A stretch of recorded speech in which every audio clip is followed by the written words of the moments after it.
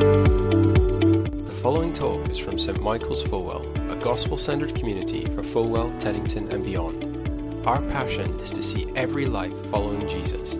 For more information, visit our website, stmichaelsfulwell.co.uk. Now we're going to turn to the part of our service where we look at the Bible, and in a minute Doug is going to come and preach to us, which will be brilliant. And before that happens, it'd be good to read. So it's Luke chapter 12 today, which, if you've got a Bible on your seats, it is page number 1044. 1044. Chapter 12, and it's the little number 13. Someone in the crowd said to Jesus, "Teacher, tell my brother to divide the inheritance with me." Jesus replied, "Man, who appointed me a judge or an arbiter between you?" Then he said to them, "Watch out. Be on your guard against all kinds of greed. Life does not consist in an abundance of possessions." And he told them this parable. The ground of a certain rich man yielded an abundant harvest. He thought to himself, "What shall I do? I've no place to store my crops." Then he said, "This is what I'll do. I'll tear down my barns and build bigger ones, and there I'll store my surplus grain. And I'll say to myself, you have plenty of grain laid up for many years. Take life easy. Eat, drink, and be merry." But God said to him, "You fool. This very night your life will be demanded from you. Then who will get what you have prepared for yourself? This is how it will be with whoever stores up things for themselves, but is not rich towards God." Well, the 4 p.m. has a break over the summer. I've been delighted to be back in the morning service again. And I've been tasked with taking us through this passage in God's Word this morning. If you've been with us the last few weeks, you'll know that we've been looking through a series in the parables in Luke's Gospel. We've seen so far the parables of the sower and of the Good Samaritan. And today it's the turn of the parable of the rich fool. We're going to look at it in a second, but before we do that, why don't I pray? Father God, thank you so much that you give us your word and that you speak to us. And as we were singing earlier, we pray that as we gather round to hear your voice now, that we would humble our hearts and tremble at your voice. In Jesus' name, amen. Well, one of the things that we've really enjoyed about St Michael's over the years is being part of a home group. And during our home group social a couple of weeks ago, while we were playing a game of Obama Llama, that's a highly recommended board game, we got discussing what is the best board game. What's your favourite board game? And it got me thinking back to a game I used to play with my cousin when I was a lad, and we visited my grandma's house. It's called Game of Life. Hopefully here it is. You can see it on the screen. The rules are pretty simple. You work your way around the board, and depending on what squares you land on and which cards you draw, it's decided what happens over the course of your life. Do you go to university or not? What job do you get? Do you become a doctor or a plumber or a teacher? Do you get married? Do you have children or pets? And the aim of the game is to get to the end of the board, which represents retirement, with more money than everyone else. You get a bonus if you retire first, because winning in life is retiring early, isn't it? And your assets are totted up to work out the winner. And it got me thinking about a question that I think this passage this morning poses. And the question is this: how rich do you want to be when you reach the end of your life? How rich do you want to be when you die? When your assets are totted up at the end of things, how much do you want to have counted towards you? Perhaps it's not something you've thought about much, or consciously at least, but it's a question we're confronted with in this story from the eyewitness accounts of Jesus in Luke chapter 12. If you've still got your Bibles open, do look back to the start of chapter 12 so that we can look through a bit of background. And if you have a handout, you'll see the first heading is the setting. This is it. So we can see from verse 1 that a crowd of many thousands had gathered to hear Jesus speak. And he's such a draw that people are trampling on one another in order to get a piece of the action. They're pushing and shoving, elbows are coming out all over the place. It's like trying to get on a London tube during rush hour. And that's because people can't wait to get a glimpse of Jesus, to hear snippets of his teaching. It's a huge crowd fizzing with energy, and amidst all that in verse 1, Jesus starts talking to his disciples, and we get the privilege of listening in to what he's saying to them. And it's pretty serious spiritual stuff. We can see that in verses 1 to 11. Just to give you a few highlights, in verse 2, if you look down, he's telling them that nothing concealed will not be disclosed, or hidden that won't be made known. Nothing's hidden from God. In verses 8 to 9, he's explaining the difference between acknowledging and disowning him. It's a big one, and it's a serious one. In verse 11, he's teaching them how they should act when they're being persecuted for their faith. He's basically in the middle of a pretty intense discipleship explored course, when suddenly, in verse 13, a voice pipes up from the crowd with something completely different.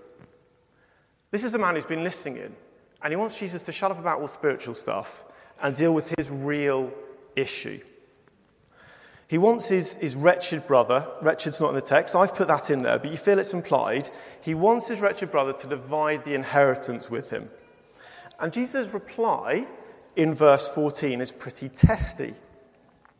Man, who appointed me a judge or an arbiter between you? And you might think this testiness is basically because it's a bit of an inappropriate question. I mean, I don't expect anyone to interrupt me today while I'm giving my sermon and pipe up and say, "Oh, Doug, do you know what time the Red Lion starts serving lunch today?" Or when I'm giving my children a stern talking to. I'd be pretty nonplussed if one of them interrupted me to tell me that my flies were undone. But that's the kind of grinding change of pace we have here, and it doesn't feel quite right. However, this isn't quite as inappropriate a question as it might at first seem. Firstly, it's actually a good case in the Mosaic law, in the Old Testament law, for asking someone like Jesus to rule on this kind of thing. In fact, there's specific guidance in the law of Moses for how to divide inheritance when it's disputed. You can find that in the books of Numbers and Deuteronomy. We're not going to go there for want of time. But they're there, and it hints that he's not necessarily asking the wrong guy. Secondly, this man had probably been listening to Jesus, been struck by his teaching on justice and righteousness, and he's probably thinking, this righteous teacher who cares about justice, he'll rule in my favour. We don't know many of the details. He obviously wants his brother to divide some kind of inheritance with him. That might be that he wants his share early, like in the parable of the prodigal son, or more likely the father's passed away. And as many of us will know, where there's a will, there's a family squabbling over it. And this man just wants what's rightfully his. In fact, he almost certainly has a good case. Otherwise, he wouldn't come along and air it publicly. He'd just go and find a corrupt official to deal with it behind closed doors. And so, having dealt with the setting, we come to Jesus' response to the man's question. And we're going to see that the testy nature of Jesus' response is less because the question is inappropriate, and more because the question reveals something much deeper about the questioner. As is so often the case, Jesus goes far deeper into the matters of the heart. He sees what is hidden. He sees the motivations, the issues behind the questions we bring him. And that's what he does here. Because we see in verse 15 that this man is driven less by a desire for justice and more by a desire for money. Jesus recognizes the greed behind the question when he says in verse 15, "Watch out. Be on your guard against all kinds of greed. Life does not consist in abundance of possessions." The man who comes to Jesus in verse 15 is driven first and foremost by a desire for more. And note how in verse 15, when Jesus starts speaking and giving them a warning, it's not directed simply at him, but at them, the disciples, and those listening. Jesus wants us all to be on our guard against a desire to acquire more, because he knows that whoever we are, Jew or Gentile, Christian or non-Christian, rich or poor, whatever temperament or background we have, we're all prone to greed. The philosopher Voltaire got it right when he said, when it comes to money, all men are of the same religion. It's not so much the desire for money as a desire for more. That word greed in verse 15, it's really covetousness. It's looking over your shoulder at what your neighbour has and thinking, yeah, I'd be a bit happier if I had a bit more of that. Someone said that providing man with sufficient pay, adequate living quarters and medical care, they won't solve his basic problem for the simple reason that he desires more. He wants his neighbour's pay as well as his own, his neighbour's house and his wife too. In short, he wants all he can get. Paul Getty, oil tycoon and one-time richest man in the States, was once asked in an interview how much money a man needs to be happy. His reply, I guess it's just a little bit more than you've got. I think if you were to offer me as much money as I wanted, I'll name the amount. The only condition is that all those around me get twice as much as the amount I name. I don't know how many people would actually go for that. Would you? We need to be on our guard against greed, against covetousness. And to make the point, Jesus tells a parable. We were promised a parable. Here it is. It's the parable of the rich fool. We have a man who's done really well for himself. We can see that in verse 16. He's some kind of farmer. The ground of a certain rich man yielded an abundant harvest. He's not an unscrupulous businessman. There's no hint that he's been extorting people or behaving badly. His land has just produced bountifully, and he's gathering a tremendous and unexpected harvest. He was rich already, but this has really given him a lot to play with. I mean, this is some serious cash, and he doesn't know what to do. In verse 17, he thought to himself, what shall I do? I have no place to store my crops. He flicks through the financial pages of the Sunday papers for a few ideas for what he can invest in and how he can make his he can ensure the financial security of his future. Lots of really sound advice. And eventually he decides to tear down his barns in verse 18 and, like Boris Johnson's slightly strange campaign slogan, build back better. Bigger barns, bigger storage. This is going to sort him out for the rest of his life. He can just chill. He can retire early, buy that chateau in the south of France he's been dreaming of and spend winters there. He can dig out the basement of his house and build a wine cellar to store all the wine that he's about to stock up on. He'll bring in a personal chef to help him make fine dining the norm rather than an occasional treat, and of course to throw him regular dinner parties. He'll join 2 golf clubs, starting to get together a wardrobe for the life of holidays and socialising he's about to embark on. And as he's standing out on the veranda, drink in hand, it is the end of his retirement party. The last people are just leaving. On the table next to him are the brochures of the skiing and the safari holidays he's about to go on. Suddenly he gets a pain in his chest. The ambulance arrives and takes him away, but he's dead before he makes it to a hospital. And God says to him in verse 20, you fool, this very night your life will be demanded from you. Then he'll get what you've prepared for yourself. This is how it will be with whoever stores up things for themselves, but is not rich towards God. It's not that early death will be the fate of anyone like this rich man, clearly not. But that frustration has rings of the Old Testament book of Ecclesiastes, doesn't it? The writer of Ecclesiastes, let me jog your memory. He undertook great projects, built houses, planted vineyards, amassed silver and gold, the treasure of kings and provinces. He acquired a harem and denied himself nothing he desired. He refused himself no pleasure. And his conclusion? When he surveyed all his hands had done, what he had toiled to achieve, everything was meaningless, chasing after the wind.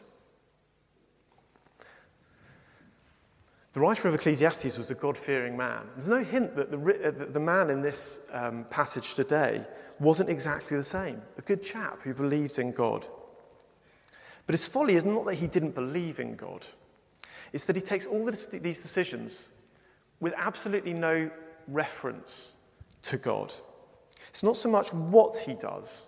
Jesus isn't criticizing sound financial planning.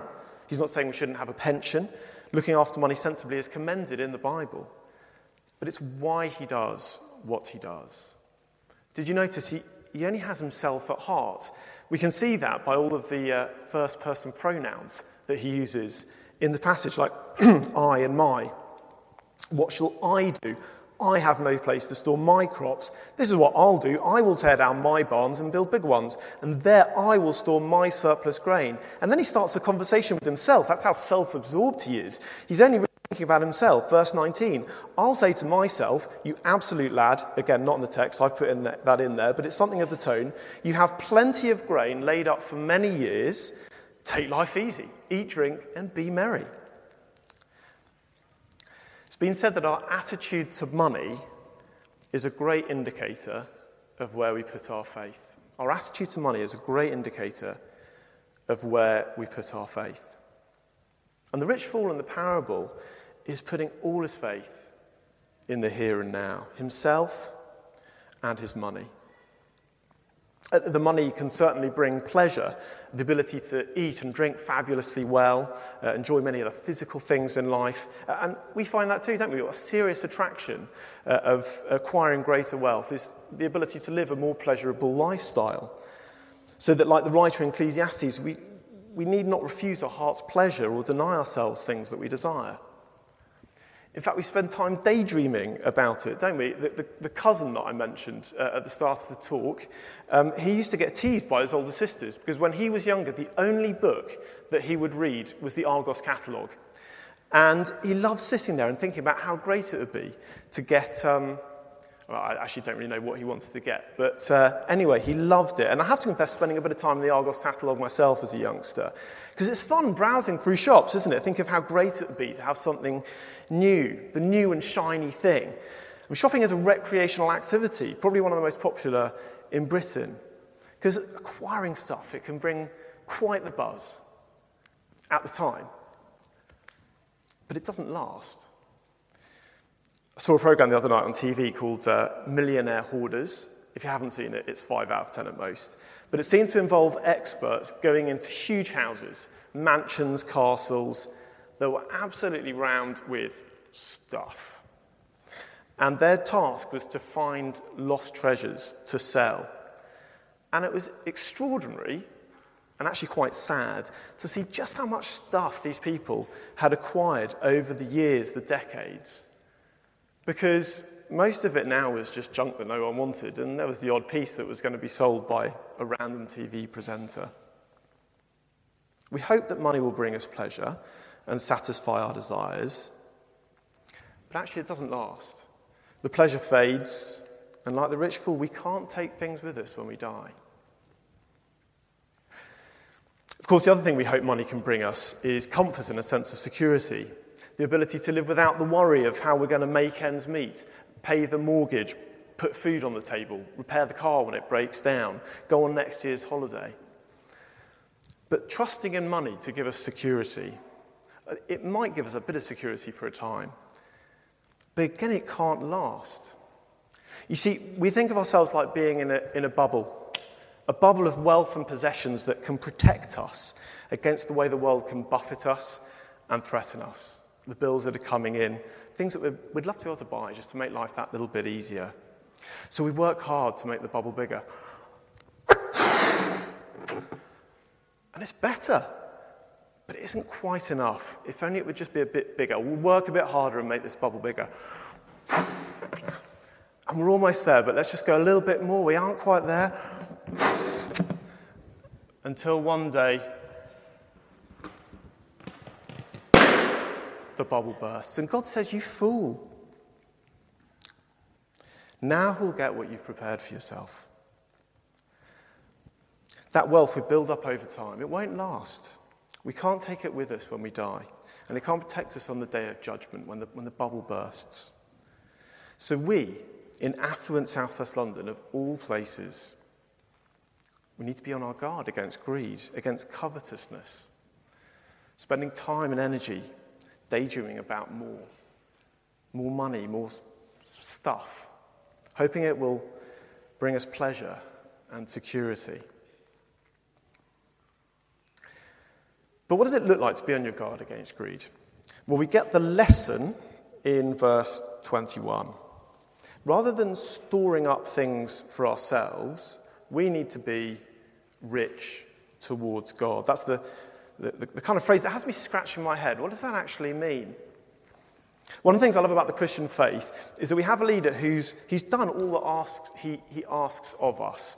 He's not some kind of General Melchior character. Do you remember him, the Stephen Fry character from Blackadder Goes Forth, the sort of First World War general who sort of sits behind enemy lines, sends everyone else off to the front while he's reclining in comfort. No, Jesus gives us the pattern for this piece of teaching through his own life and actions, spelt out really clearly in the New Testament. Let me give you an example. 2 Corinthians 8, verse 9. He says, "You know the grace of our Lord Jesus Christ, that though he was rich, yet for your sake he became poor, so that you, through his poverty, might become rich." Or Philippians 2 tells us that though Jesus was in very nature God, he didn't consider equality with God something to be used to his own advantage, something to be grasped and held on to. Rather, he made himself nothing by taking the very nature of a servant. When we consider verse 21 and apply it to Jesus, we have someone who did more than just not store up wealth. He gave it up for us so that we could be in a relationship with God. And that relationship has to be the starting point of being rich towards him. The next section in Luke 12 goes on to show you how large a part trusting God plays in this relationship. We won't read it now, but you may know it already. He talks about the birds of the air, and he points out how they have food to eat without worrying about it. He points to the flowers of the field, who are clothed in incredible splendor, despite not worrying about it. And Jesus says that if that's true of the birds of the air and the grass of the field, how much more is it true for you that you need not worry about it? We don't need to set our hearts on them. That's the conclusion. If you look down at verse 29, do not set your heart on what you will eat and drink. Do not worry about it. For the pagan world runs after all such things, and your Father knows that you need them. But seek his kingdom, and these things will be given to you as well. A hallmark of the Christian life should be dependence on God. William MacDonald, in his incredibly challenging book, Real Discipleship, says this: "Clever men of the world set aside abundant reserves for the future. The Christian is called to a life of dependence on God. If he lays up treasures on earth, how is he different from the world and its ways?" And it's probably true for many of us that it's easier to trust in money that we can see than in God whom we can't. But that same God has called us to a life of trust. He wants us to let go of our grip on possessions, just like Jesus was prepared to give up his riches.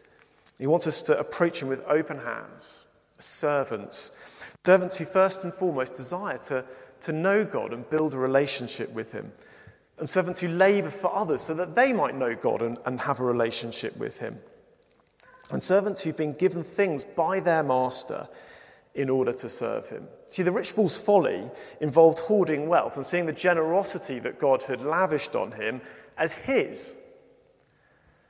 But all we have is a gift from God, and he wants us to share his gifts. I'm not an engineer, but I understand that engineers differentiate between closed and open systems. An open system, is one where you put something in and something comes out.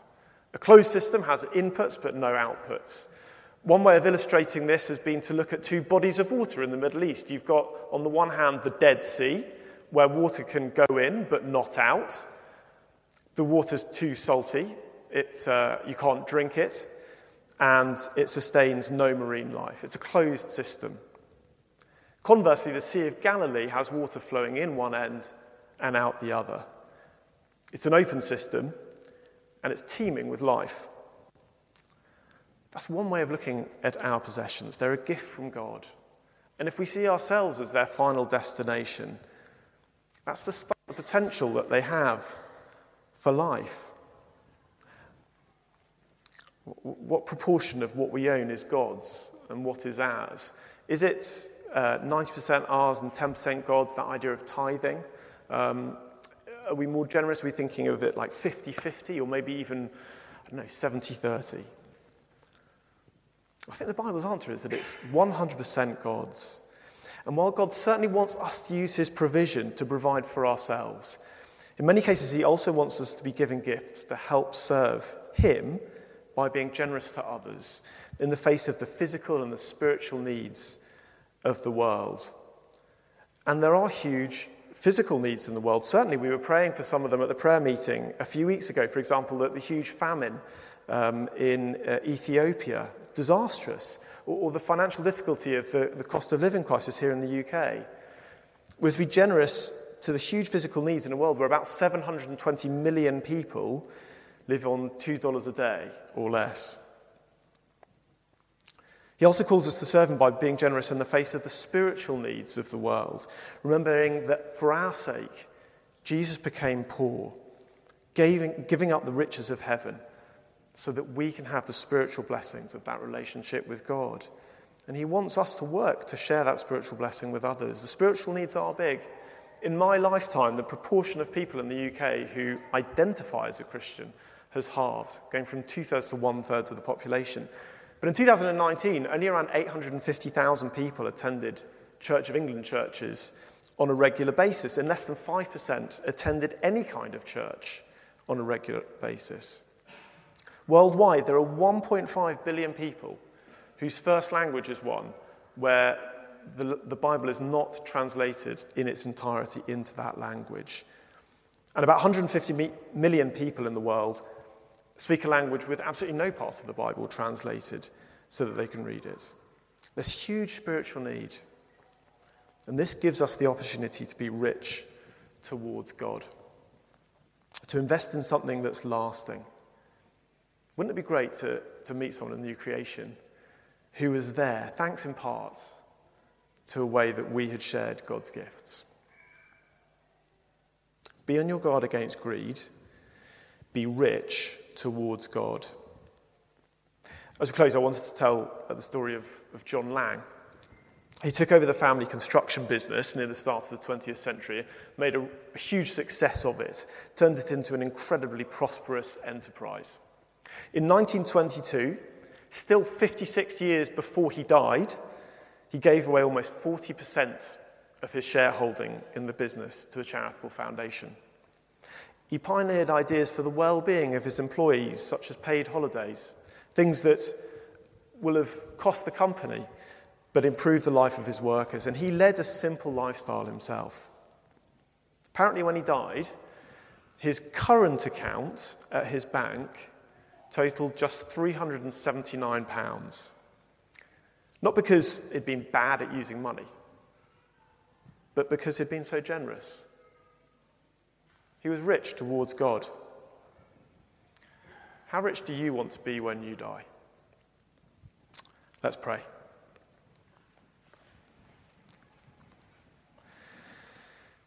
Father God, thank you so much for the overwhelming generosity that you lavish on us. Thank you for Jesus, who gave up all the riches of heaven to become poor so that we might be rich. And Lord, we pray that we in turn would be rich towards you, that we wouldn't store up things for ourselves, but would have great joy in sharing your gifts with the world and being rich towards them. In Jesus' name, amen.